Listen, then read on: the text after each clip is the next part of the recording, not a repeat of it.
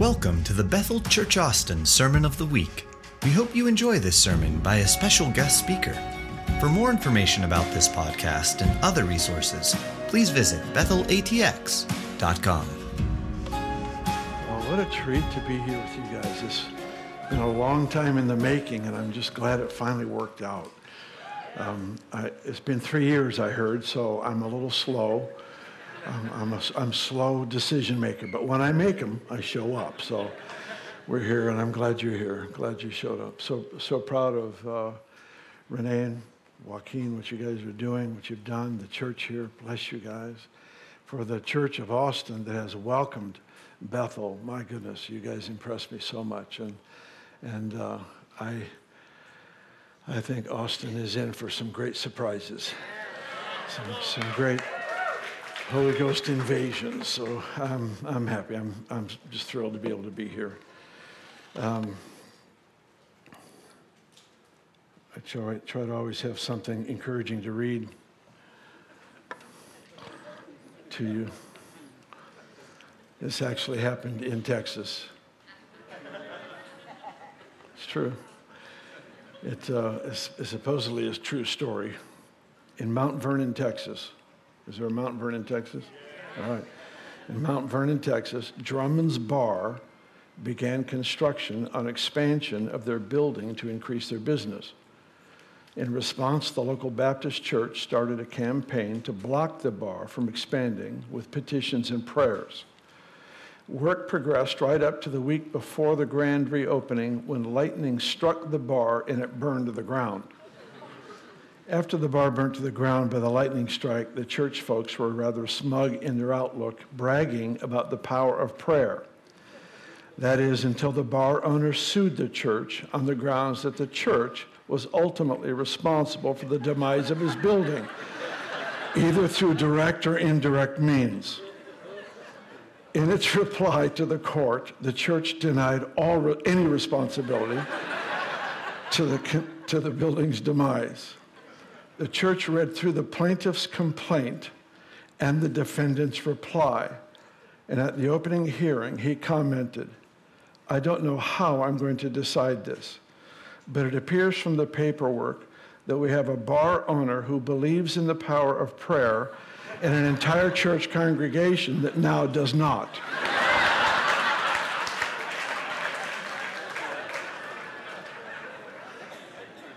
That's just funny.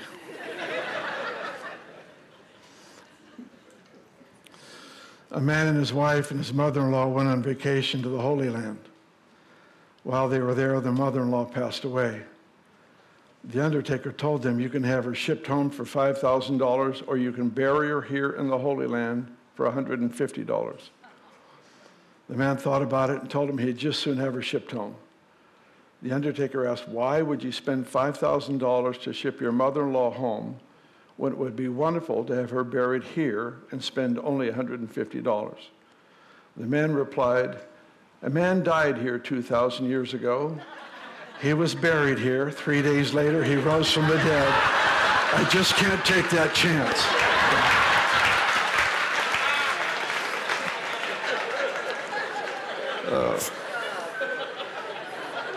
I have many more of those. So if the message goes south, I have nowhere to go. I have many more of these. What a strange time and wonderful time to be alive. It really is. It's when you look through history, some people were never privileged to live at a time of crisis. And it's in crisis that strength becomes evident. It's in crisis that clarity of the mind of Christ becomes revealed. It's in pain that miracles become not optional, but necessary. We're obligated to produce these things. Certainly not because of our goodness, not because of our anything. It's all because of the grace and mercy of God, but it's still an obligation. And we are privileged to live at a time when, to be honest, it's craziness all around us. It seems like the patients are running the asylum at times. And I said that as kind as I know how. I have many more thoughts, but we'll leave it right there. So what I've been thinking about working on in my own world, there's so much swirling that's going on, so much mental stuff that's going on. Sometimes the greatest opponent to your and mine living in the mind of Christ is our opinion, not the devil. Sometimes our ideologies are thoughts that we form thinking we're doing God a great service or representing him well, and yet it has no foundation in the kingdom whatsoever. And the enemy, to be honest, doesn't even need to show up when I'm exalting my opinion. And I don't know about you, but I'm tired of my opinion. I'm unimpressed with any idea I've ever had that he wasn't the sponsor of. Every one of them had to be reworked. Every one of them had to be repented of. Wow. Anything you build on a false premise has to be torn down to its foundation, repented of, and then rebuilt from there. And oftentimes we make compromises with world ideologies to obtain favor.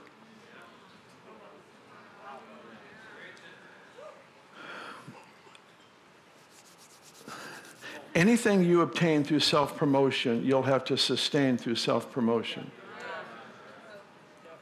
Anything you fight for in human strength to obtain, you'll actually have to keep fighting just to keep it. There's an interesting verse in Proverbs. The Lord says that the Lord gives us wealth. Don't be offended by the term. It's actually in the Bible.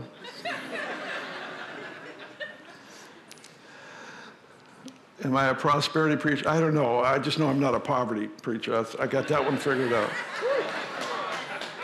The Lord says that this group over here likes that. That's good. All right. May it rain dollar bills on you or something. All right. We've actually had that happen, but let's not go there. The scripture says the Lord makes wealthy and he adds no sorrow to it. Now that's the interesting thing, because when we fight for wealth, I'm using wealth now to be symbolic of any measure of breakthrough. Favor, a promotion at work, maybe the diploma. It could be the home that you've always wanted. All these things that we oftentimes find ourselves contending for outside of the grace of God. He says when he adds the wealth, there's no sorrow with it. But there's many people whose bank accounts are absolutely full, but they lost their family in the process. Their sorrow with it. They lost their best friend. They lost the esteem of their comrades, the people that they work and fight with. Self-promotion is costly. And you and I were actually designed for the mind of Christ. Everything about you is perfectly suited for obedience. We are never more original and authentic than when we obey God. Every other attempt at authenticity is actually a poor copy of what God intended. The kingdom is so unusual. This reality of the kingdom, the reality of God's domain, the reality of the kingdom, it's bigger on the inside than everything that exists on the outside. It's the all-encompassing kingdom. Learning how he thinks, learning how he functions, to me, is the great adventure in life.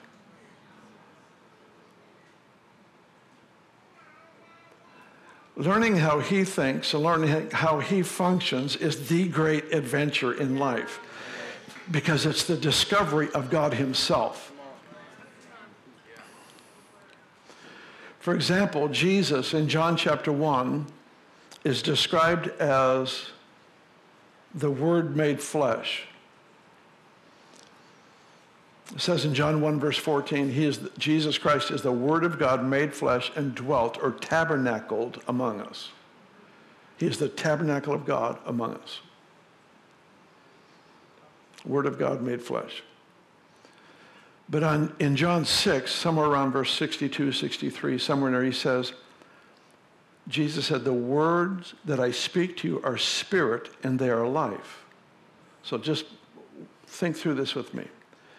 Jesus is the Word made flesh, but whenever he spoke, the Word became spirit.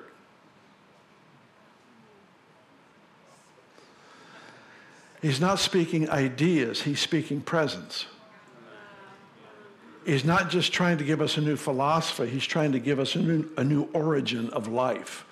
A person who dwells in us and empowers us in the mind of Christ. Only in the mind of Christ can I represent him well. The mind of Christ, while it deals with intellectual matters, reasonable things, it is often used by God to display the reality of heaven on earth.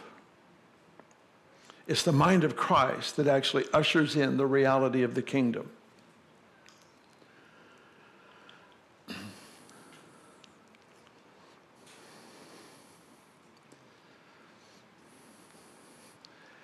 He says, don't be conformed to this world, but be transformed by the renewing of your mind, that you may prove the will of God. What's the will of God? Your will be done.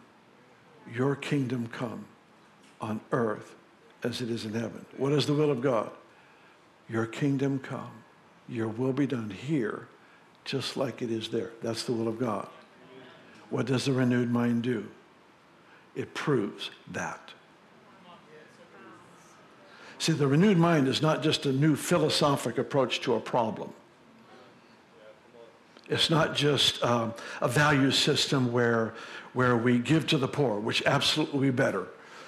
And it's not just those simple things. How many of you understand that an unbeliever can give generously in a very commendable way, but not have the mind of Christ?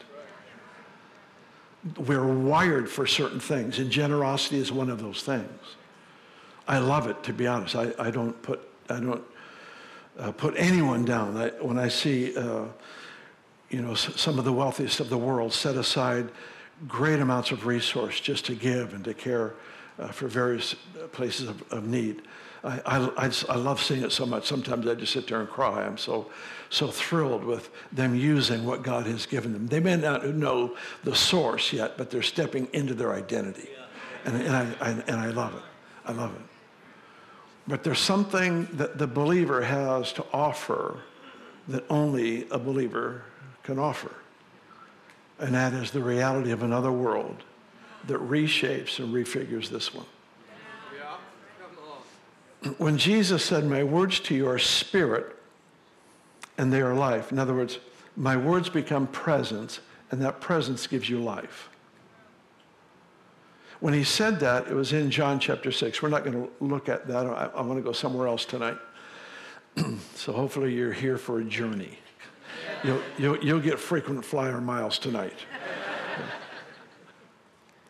When Jesus said this in John chapter 6, it was John 6, if you're familiar with it, was the time where Jesus, his one message, nobody bought the podcast at the end when it was over. I mean, nobody called mom and said, hey, you got to listen to this one.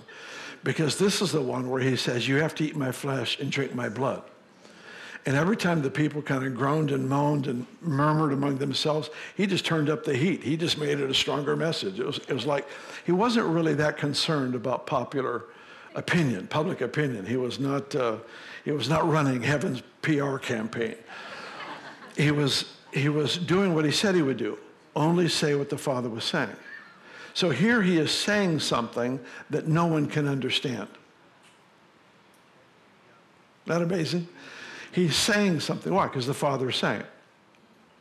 Nobody has a grid for this. If there was ever a culture in all of human history that was anti-cannibalism, it would be Israel. All right? I would hope all of us could say yes, amen to that. But if there were ever a culture that would be absolutely opposed to anything similar to that, it would be this group. And Jesus is telling them, if you want anything to do with me, you're going to have to drink my blood. And they go, oh, this is getting bad. You can just imagine a crowd. Things were going so good when he was multiplying food. I mean, lunch today was outrageously good. I'm very satisfied and full. And then he says, he sees them murmuring. He says, yeah, not only are you going to have to drink my blood, you'll have to eat my flesh too. And about this time, this crowd could have been 15 to 20,000. Some would say even more. They just began to leave. I know many of you are familiar with the story, but I love to walk through the story just for my own sake, because if you can imagine church growth at its finest, 15,000 down to 12.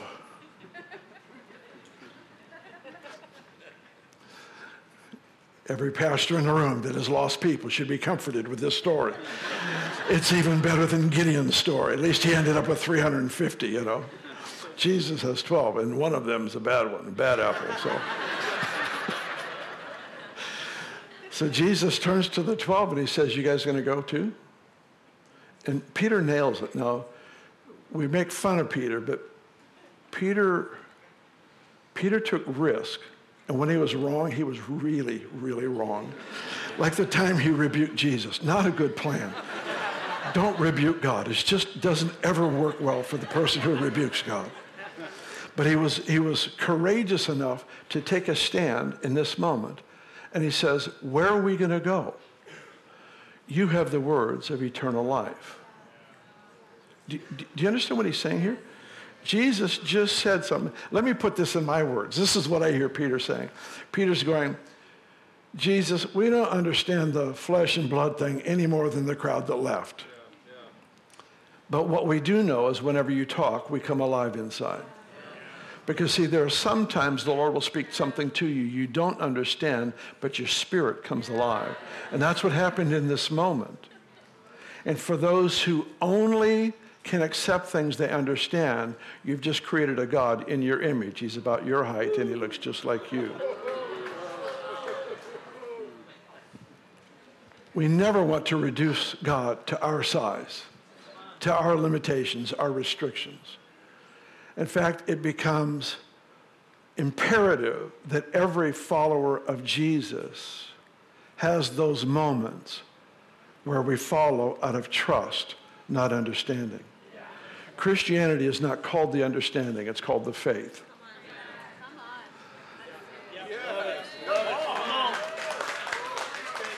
Your heart will take you where your head can't fit. Now, I believe in wisdom and understanding a lot. It's actually kind of what I want to talk about. I think I'll get to it tonight. We'll see. The way it's going right now, I may end up back with that lady being buried in Israel again. I'm not sure.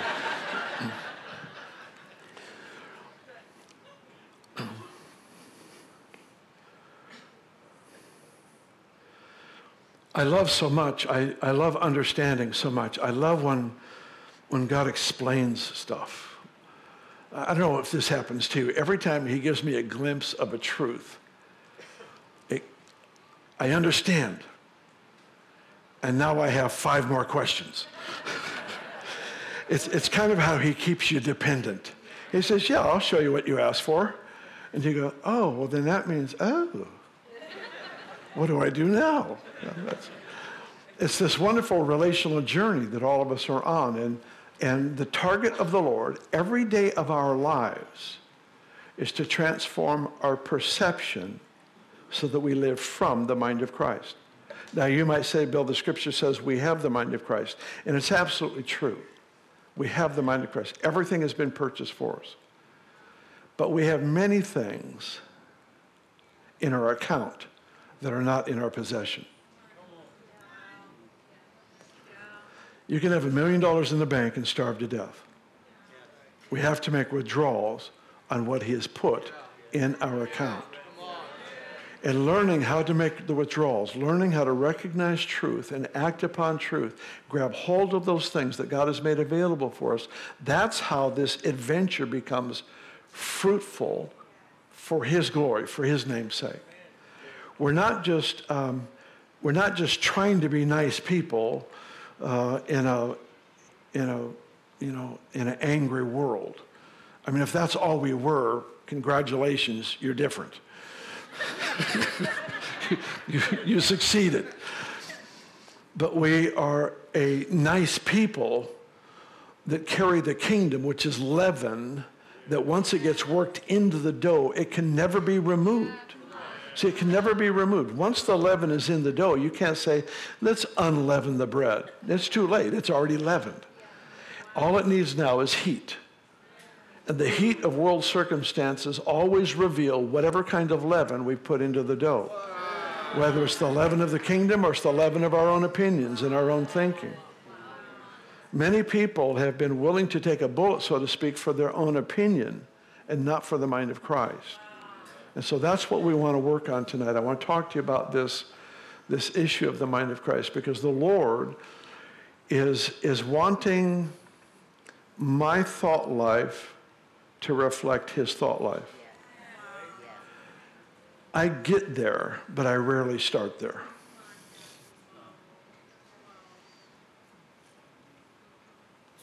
It's confession time. I get there. Sometimes it's just a moment of repentance. Sometimes it's about an hour. But I get there. But I've decided it's the only reasonable place. See, he said, don't be conformed to this world. Be transformed by the renewing of your mind. The transformation of every person in this room is equal to the transformation of your thought life. No more, no less. Transformed mind transforms a life. A transformed life transforms a city. We often try to use the principles of God to transform the workplace, transform our city, transform the politics, the education. It's all noble efforts. We have right goals. But if this isn't renewed, we lack the power, the authority to renew or to change that. It starts right here in our own personal life, our thought life, how we manage this area of our life. I had an interesting experience at the 1st of December last year. It's in the first week.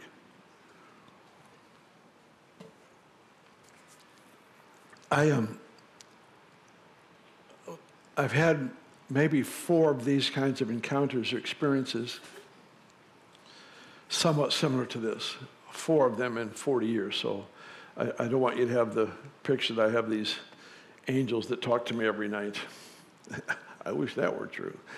You know, it's a rare thing, but when it happens, you certainly take notice. And this was one of those nights. It was a bit different the way it happened, but let me just cut to the chase. I was sleeping good. It was a Saturday night. I get up at 4 o'clock Sunday mornings. It's a very, very, very long day. And I was awakened with a thought. Now, I've had him awaken me with his voice, but this time it was with a thought. And this thought was, this is kind of a strange thing to be thinking. I woke up and I've got this thing racing through my mind. A walled city without gates is not entirely safe. A walled city without gates is not entirely safe. I quickly turned in my thinking to Old Testament cities. You know, the cities would have these huge walls all around the city. And I remember I've studied at length the book of Nehemiah, Ezra and Nehemiah, the rebuilding of Jerusalem after their captivity. And it's such a fun story. In fact, I just read it here just a couple of weeks ago again. And I love the story so much, but it's, the journey is rebuild the temple first in Ezra, and then rebuild the walls around the city. The strength of a city is determined by the size, the strength of the wall. You can imagine a city with wood walls, and then some great army comes. All they have to do is light it on fire. Just pour oil on it, light the thing on fire. The obstacle, the thing that keeps them from victory is removed with just one simple match or a flint or whatever. But these walls were massive, massive walls. Some of them were so large that they could have a chariot race on top of the wall. So they were that thick. There were actually, in some cases, there were homes, buildings actually built into the wall. So these are massive structures. And if you picture that kind of a city, as they're rebuilding the walls around Jerusalem, there was a time where they got all the walls finished, but the gates weren't done. Well, if you're a thief, are you going to climb over the massive wall, or are you going to go through the hole that lacks a gate? Right? And that's the point, is sometimes there's broken places in our life that actually give invitation for the enemy to come kill, steal, and destroy. And not following through, building up the strength, the graces that God has given us. In fact, it was such a critical thing in Nehemiah's day that he positioned, he did two different strategies. And one strategy, he took two people, and one would use a trowel or whatever kind of tool they would have for rebuilding the wall, and the partner would stand to their side or to their back with weapons of war. And so wherever this guy went down the wall, the guy, with the weapons of war would follow him because he was his protection. So it's a great picture that we keep each other covered. If you think about it, the way Uriah died, if you remember, Uriah was the husband, the original husband of Bathsheba. David committed adultery. He wanted him killed. What did they do? They put him on the front lines of battle. The entire army withdrew from him. So many believers crash and burn because everybody withdrew from them. They don't want to be associated with somebody with that kind of problem. And so they back away. So here we've got this rebuilding of the wall and the gates, and this phrase came to mind. So this is the context I began to think through. He said, a walled city without gates is not entirely safe. And that made sense to me because I've studied Nehemiah. And then my mind quickly turned to Isaiah chapter 60, verse 19, where the Lord says this. He says, and your walls will be called salvation and your gates praise. Walls, salvation, gates, praise. Salvation and praise. Salvation is what he does for you. Praise is what you do for him. So the completion of the wall, if you will, that realm of safety around our life is twofold. It's what he does, but it's our response. It's what we do. A walled city without gates is not entirely safe. And then I began to think about the book of Revelation. I've studied enough to recall this passage out of, I think it's Revelation 22. He says, and the gates to the city, the 12 gates to the city, each gate is made of a pearl. That's a weird gate. Let's be honest. And God doesn't bother explaining himself. He said it's a pearl. Okay. And then you realize that gates are formed out of irritation. So how's the gate of praise formed? It's not when you got the raise. It's what you did when you didn't get the raise. See, if God inhabits my praises, who inhabits my complaints?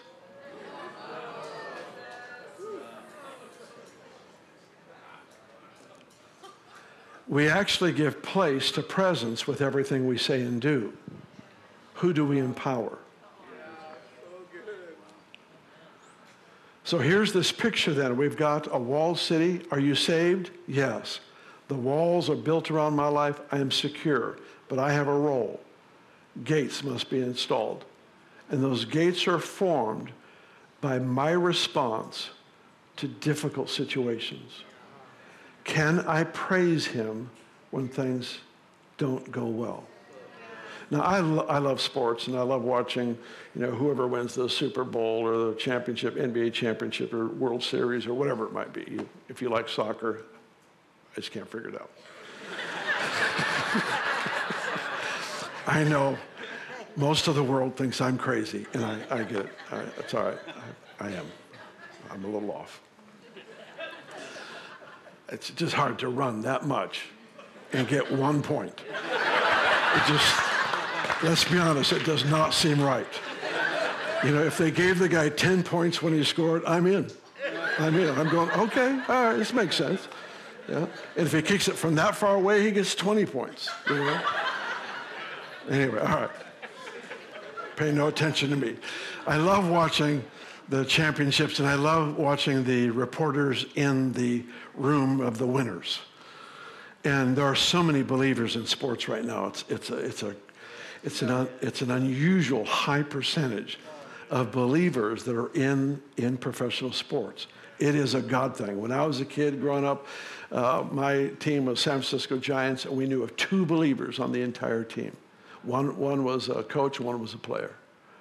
And that was it. And that was the rare thing. I mean, we knew of 2 Christians on a team, and so thankful. And it was just, it was so unusual. But today, my goodness, they're everywhere. And you hear the interviews after the victory. They faithfully give thanks to the Lord. Now, I never want to put that down. I'm thankful that they grab their moment and they say, you know what, I just give all glory to God. He's the one who gave me the ability, the grace, the talent, the opportunity, and I'm thankful. And I love those moments. But I'm looking forward to the day when they go to the losers' locker room and there's a believer in there that says, I'm just so thankful to have played the game. I feel so honored that God would give me a chance to be in this contest, to use my skills and my talents. Why? That's how gates are formed. That's how gates are formed. Gates, places of access, gates, places of entrance. It's the concept of gates in Scripture. I'm going to get off track here a little bit, so I'll try to reel it back in a moment here. But do you know that the house of God is called the gate of heaven?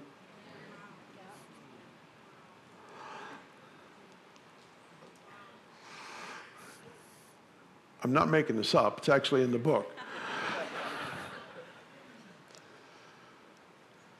Where Jacob puts his head on the rock and he goes to sleep and he sees angels ascending and descending.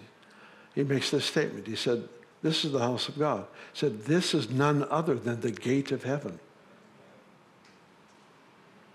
What was happening there? Angels ascending and descending.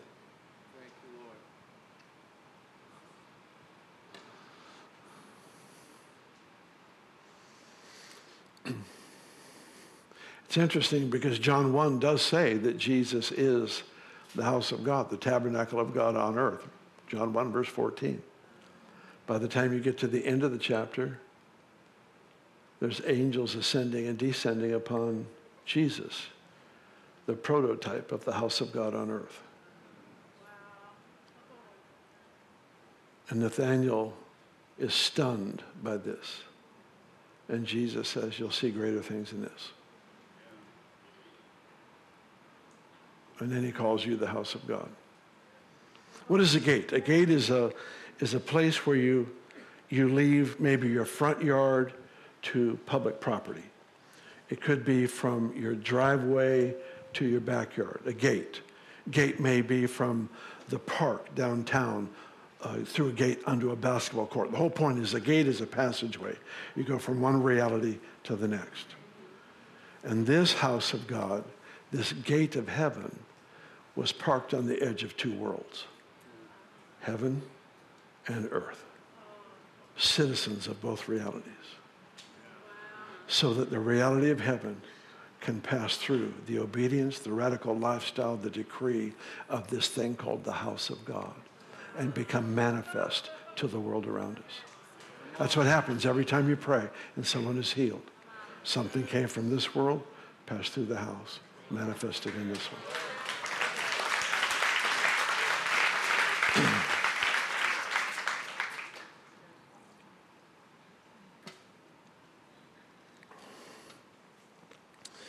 What I want to have you look at with me tonight is in 1 Kings, chapter 11.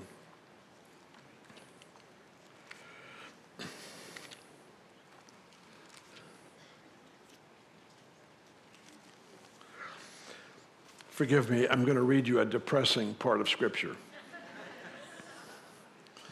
Don't take it personal. It's just important that we read it.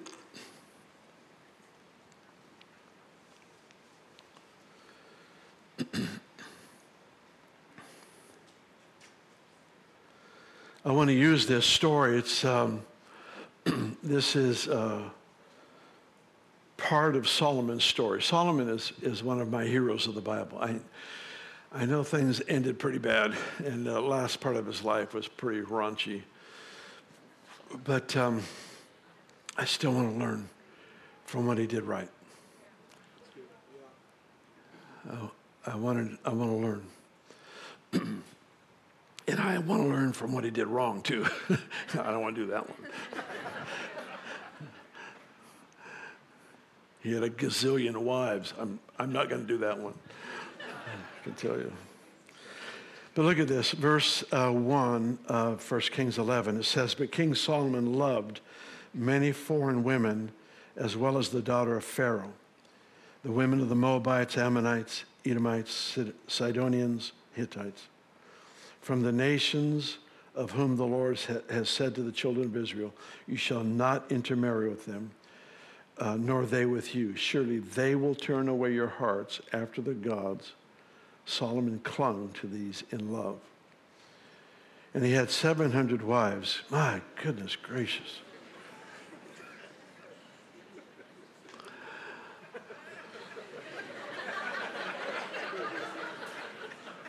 How is that even possible?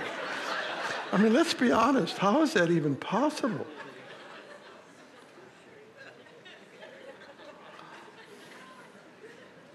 And 300 concubines.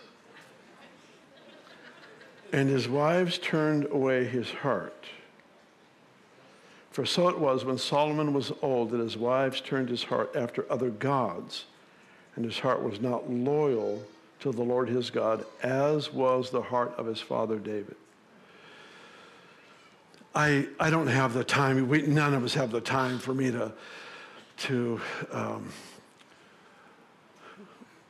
talk about this impact of a father like David that becomes the standard by which every following king is measured.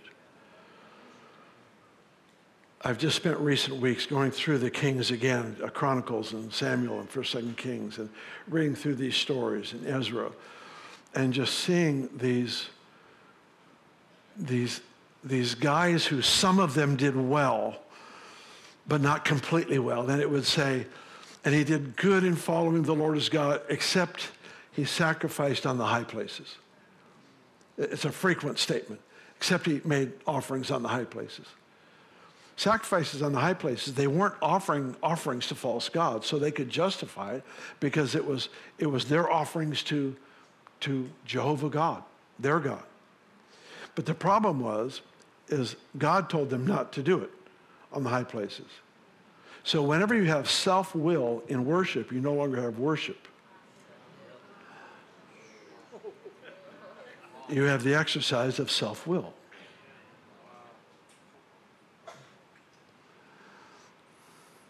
That went over pretty good. So these comments would be made over and over again. And so here it says of Solomon, his heart was not loyal like David. Look down at verse 9. It says, the Lord became angry with Solomon because his heart had turned from the Lord God to Israel. Look at this phrase, who had appeared to him twice. I have that circled. Who had appeared twice. See, everybody wants an encounter with God, but every encounter increases the responsibility. Yeah. It's not a toy to play with. Being exposed to the heart of God, the voice of God, every single time, it ups the responsibility. That's not to make people afraid of seeking the face of the Lord.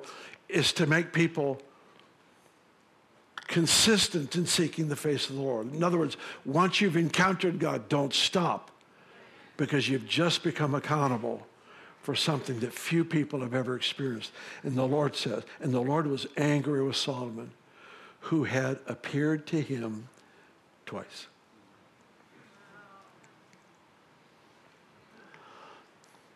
It's interesting because when you look at this story early on, if you turn back in your Bibles to 1 Kings, let's go to chapter 3, I think it is. You guys have your Bibles? Yeah. How many of you have your Bibles? Let me see them. Good. Say, I love my Bible. Oh, I really, really, really love my Bible. Oh, I do. All right. Chapter 3, it says, verse 3, Solomon loved the Lord, walking in the statutes of his father David, except that he sacrificed and burned incense on the high places.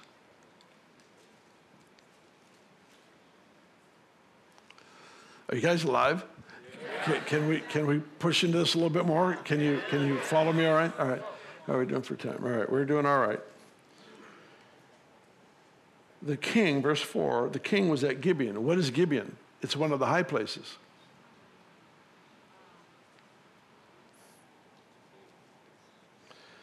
Solomon offered 1,000 burnt offerings. At Gibeon, the Lord appeared to Solomon. Now, isn't that like the mercy and the grace of God? Solomon, you're offering sacrifices on the high place, and I told you not to. Tell you what, I'll just show up. The very next thing he does, verse 15, Solomon awoke, and indeed it had been a dream, and he came to Jerusalem and stood before the ark.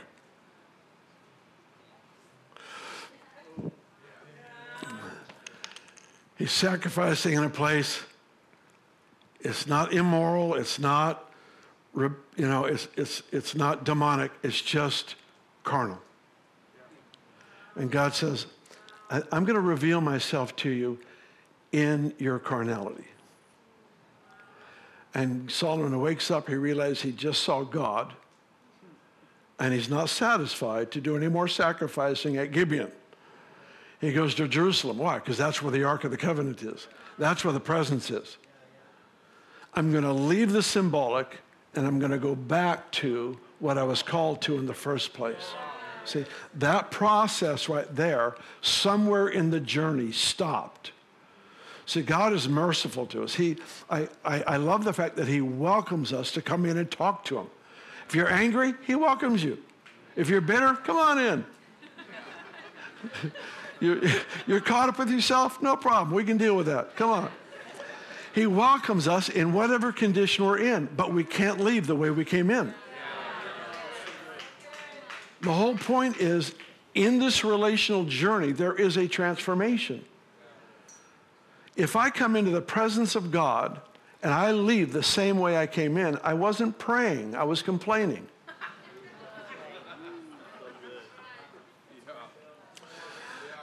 If I come into the presence of God, I heard somebody say recently, and I leave the same way I came in, I wasn't praying, I was complaining. There's a difference. See, Jesus said, come to me, you who are weary and heavy laden, I will give you rest. Come to me with your heavy stuff, I'll make an exchange. I'll give you the light stuff. Let's trade. So if the trade didn't happen,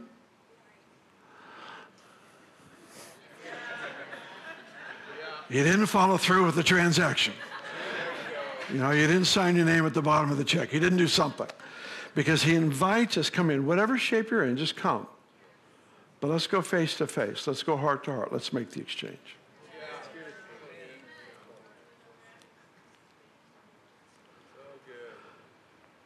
So Solomon did what? He married all these wives. And these women were the daughters, many of them were daughters of the kings of the surrounding nations. It was thought in that day that if a king married the daughter of another king, then they would never go to war. So it was actually part of kingly strategy to marry with these other kings, because if they were in covenant together in marriage, then they would never have to go to war.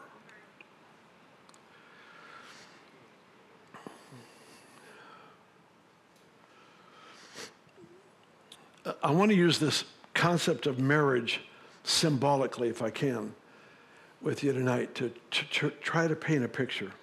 Solomon already had more favor than any person to ever live.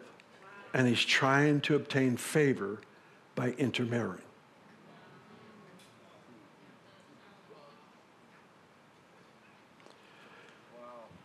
All the kings of the earth sat at his feet to hear his wisdom.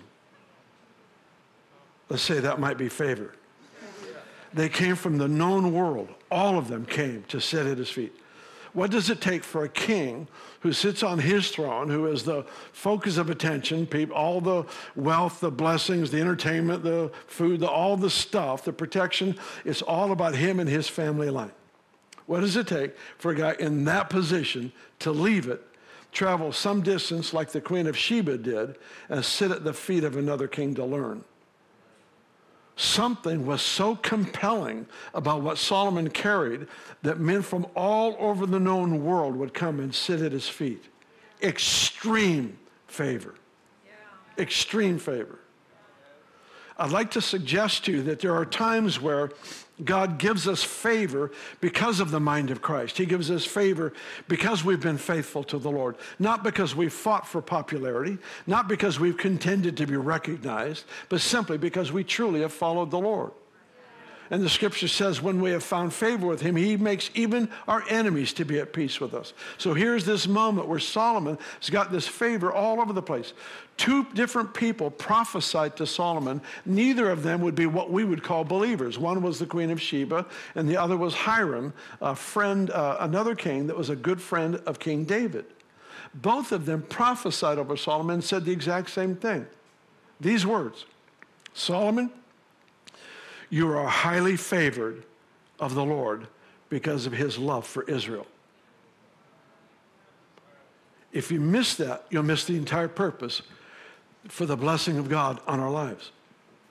God longs to bless you and me more than we have the intelligence to ask for. He has plans for blessing, for increase, for favor, for all the things that we would dream of. They're already written in his plan.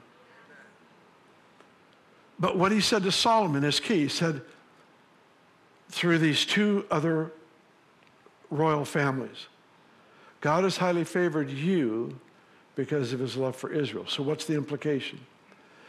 Favor on my life has to bless the people around me, or it's misused favor. The favor on Solomon was for the benefit of Israel. If he used the favor for himself, then Israel didn't participate. They didn't partake of the divine favor. Which means what? It was misused. It was misdirected. It's not that God doesn't love you and favor you for who you are. He does. But you and I are never more fully engaged to our design than when we use the favor of God for the sake of people around us. That's how we're designed.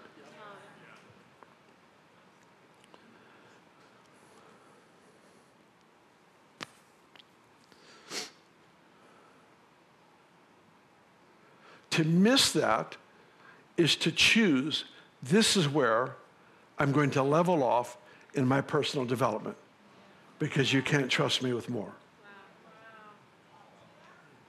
It may be insight, it may be friendships, it may be an unusual place of favor at work, it could be any number of things. But the point is, from God's perspective, it's all wealth.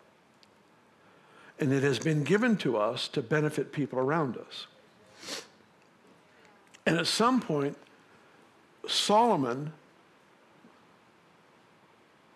compromised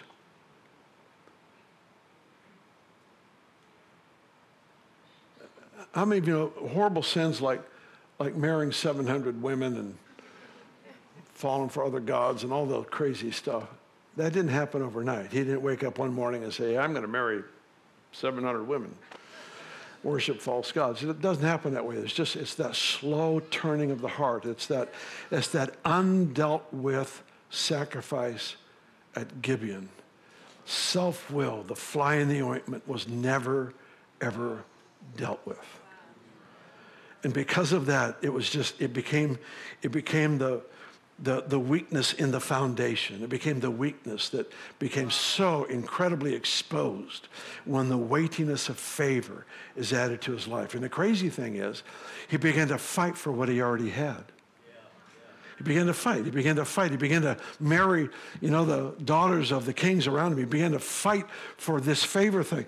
It happens to many Christians who taste of favor and make compromise for popularity. Marry the foreign women of a wrong ideology. I'll embrace this thought so I can have favor with this group.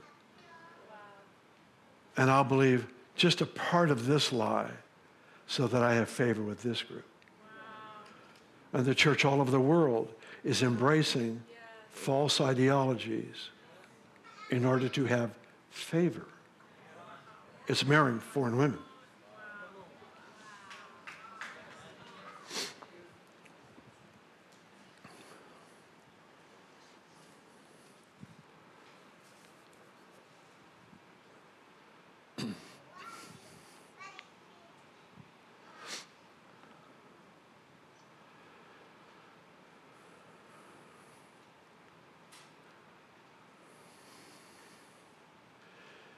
If you have more input from mainstream media than you do the Word of God, your discouragement is self-inflicted.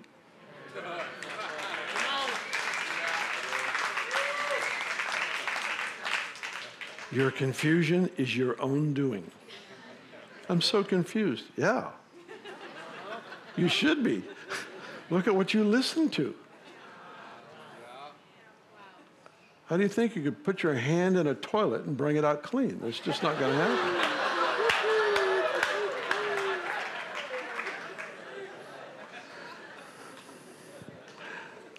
Let's drink to that, can we?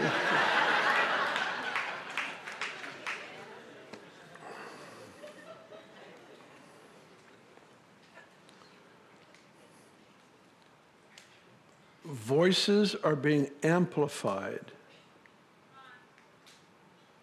that a year or 2 years ago had zero amplification. If you can imagine a speaker system, loud broadcast over the nations, and a year or 2 years ago, they were unknown.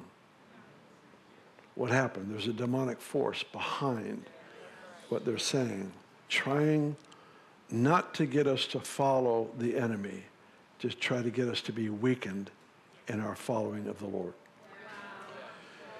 If you can add the fly to the ointment, so to speak, he can take a king like Solomon, who is so blessed of the Lord that they actually piled up silver in the streets and didn't bother to count it, which tells me there was nobody poor. Because the poor certainly would have grabbed the silver. The point I'm trying to make is this favor of God on this man that he tried to expand through self-promotion cost him a glorious ending to his life. Cost him. It reminds me a lot of Adam and Eve. The enemy came to them in the garden and said, if you partake of this fruit, you'll be like God. They already were. They tried to obtain through their effort what they already had by grace. They tried to apprehend through self-will what they already had as a gift. Same exact thing with Solomon. Exact. What's the point? God has given us his mind.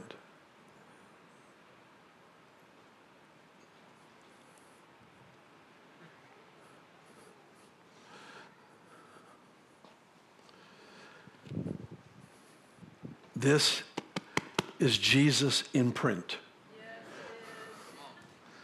Don't tell me you love Jesus and you don't love his word.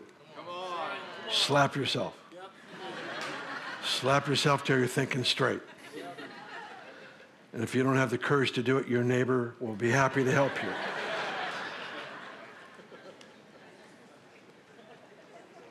Well, I don't remember what I read. So? I don't remember what I had for breakfast last Friday, but it still nourished me.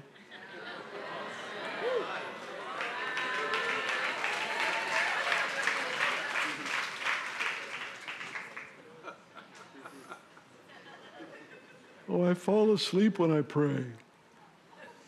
I never got mad at my kids when they fell asleep in my arms.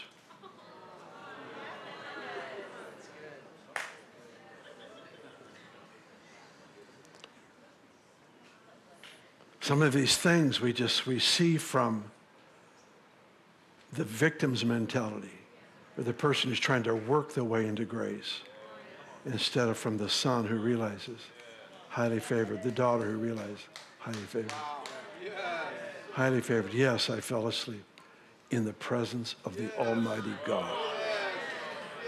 I intentionally fall asleep night after night in the presence of God.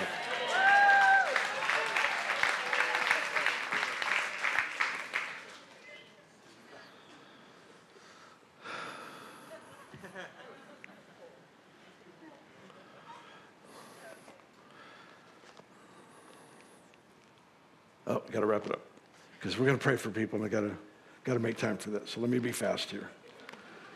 I'm going to crash land this plane. It's probably not a funny joke, is it? I just got off a plane. I'm glad it landed.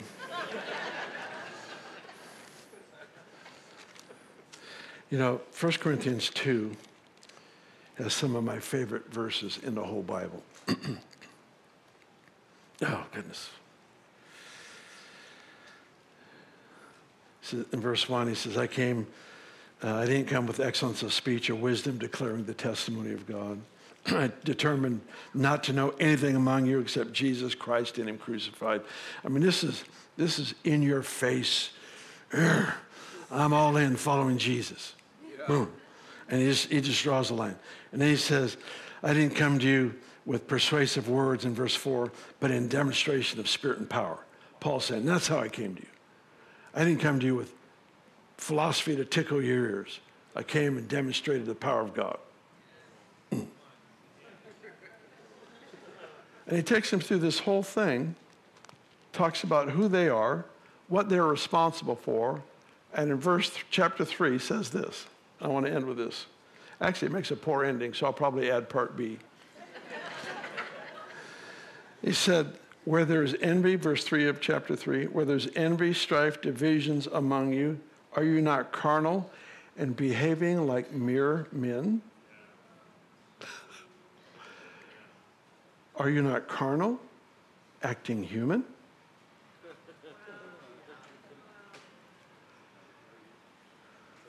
Well, we're only human. No, you were. You were. You were only human. But now the Spirit of the resurrected Christ dwells in you. The same Spirit that raised Jesus from the dead is in you. The mind of Christ is in your account. And you're behaving like mere men. Once the Spirit of God has taken up residence in us, we have lost the right to live as a normal human being. Yeah, that's right. We've got to expect more.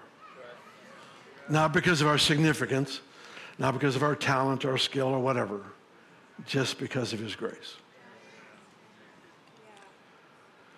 I believe that the Lord is going to do something in this church, but also the Church of Austin, because I know we have people here from many churches. Some of you I'm just thrilled to see, because I know you.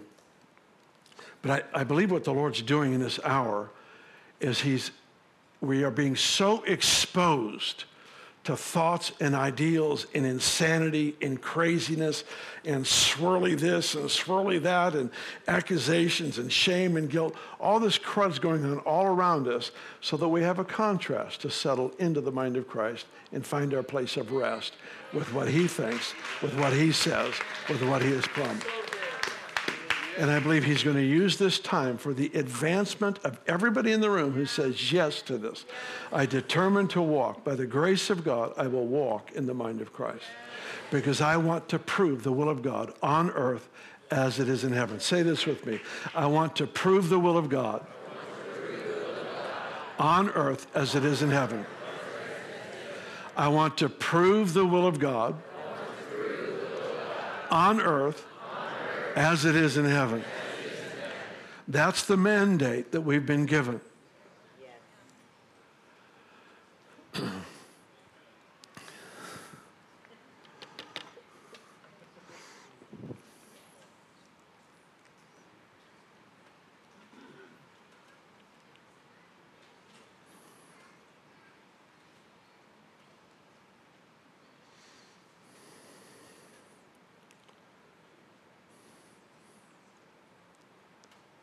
But it's never been about the miracles. It's always been about the relationship. You know, we have seasons in our life, seasons where things become so clear and seasons where they're foggy. And I don't know, I think it's just cycles of life. But I've recognized seasons where I just didn't know what I was doing. That's usually all the time, but sometimes are worse than others. I just didn't know what I was doing, but I did determine to follow the cloud, so to speak, if you understand that metaphor, to follow the presence of the Lord. I didn't know what I was doing. But when you do that, you end up with more miracles by accident than you ever got when you tried to get them on purpose. They are the byproduct of a relational journey. Here's the way we are. We like the outcome of things.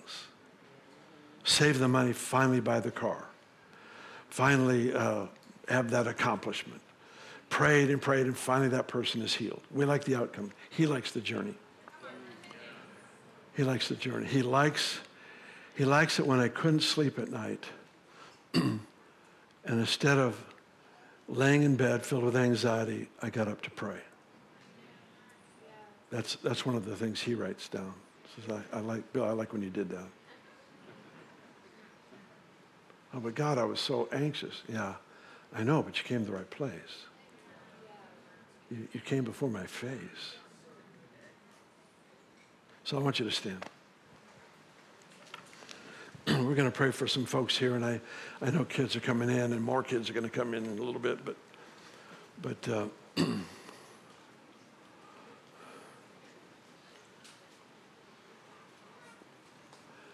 I don't know how long I talked. I probably talked a long time, didn't I? It's like, I haven't been here in 3 years. You're getting 3 years worth.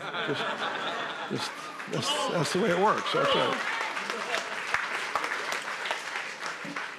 I mean, I shouldn't punish you, but, you know, I am.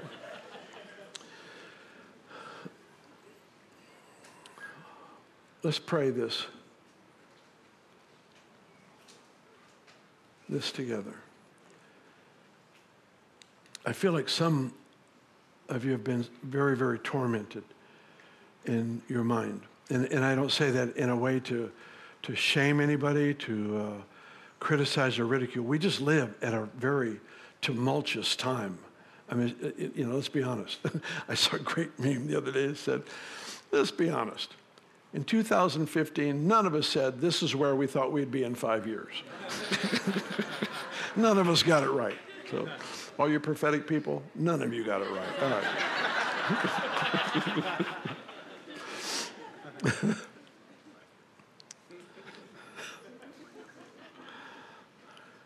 But there's torment.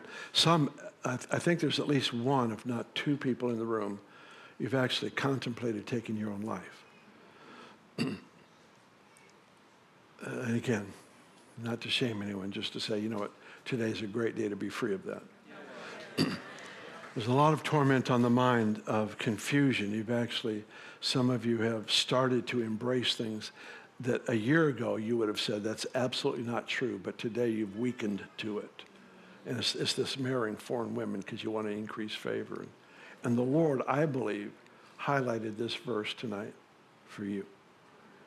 Because I believe that the Lord is going to strengthen I don't know if this is the right way to say it, but the exhibition of the mind of Christ in Austin. The exhibition, the display, the full-on display of the mind of Christ.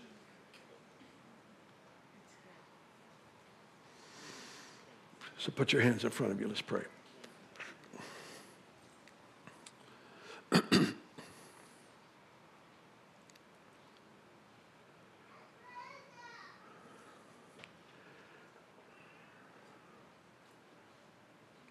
We receive the mind of Christ.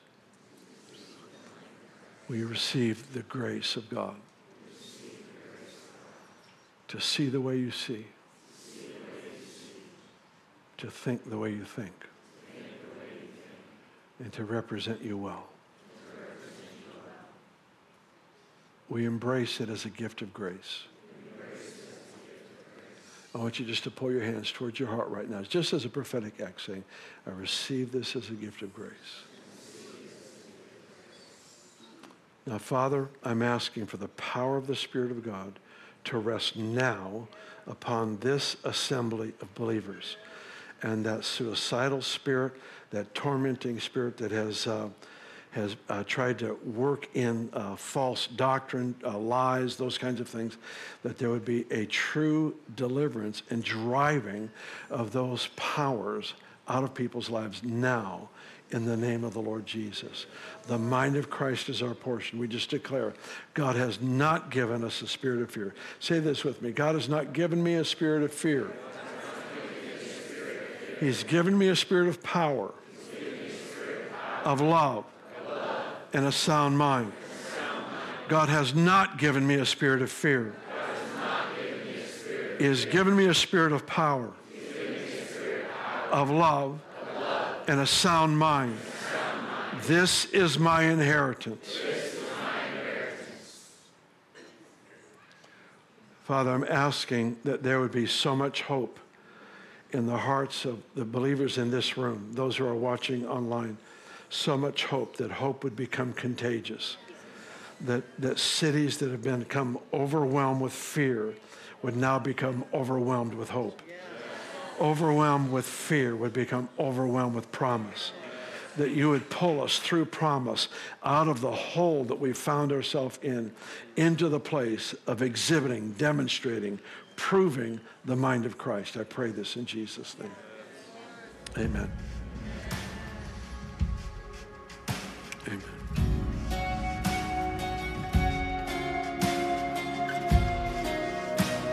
Thanks for listening to the Sermon of the Week. For more information about this podcast and other resources, please visit bethelatx.com.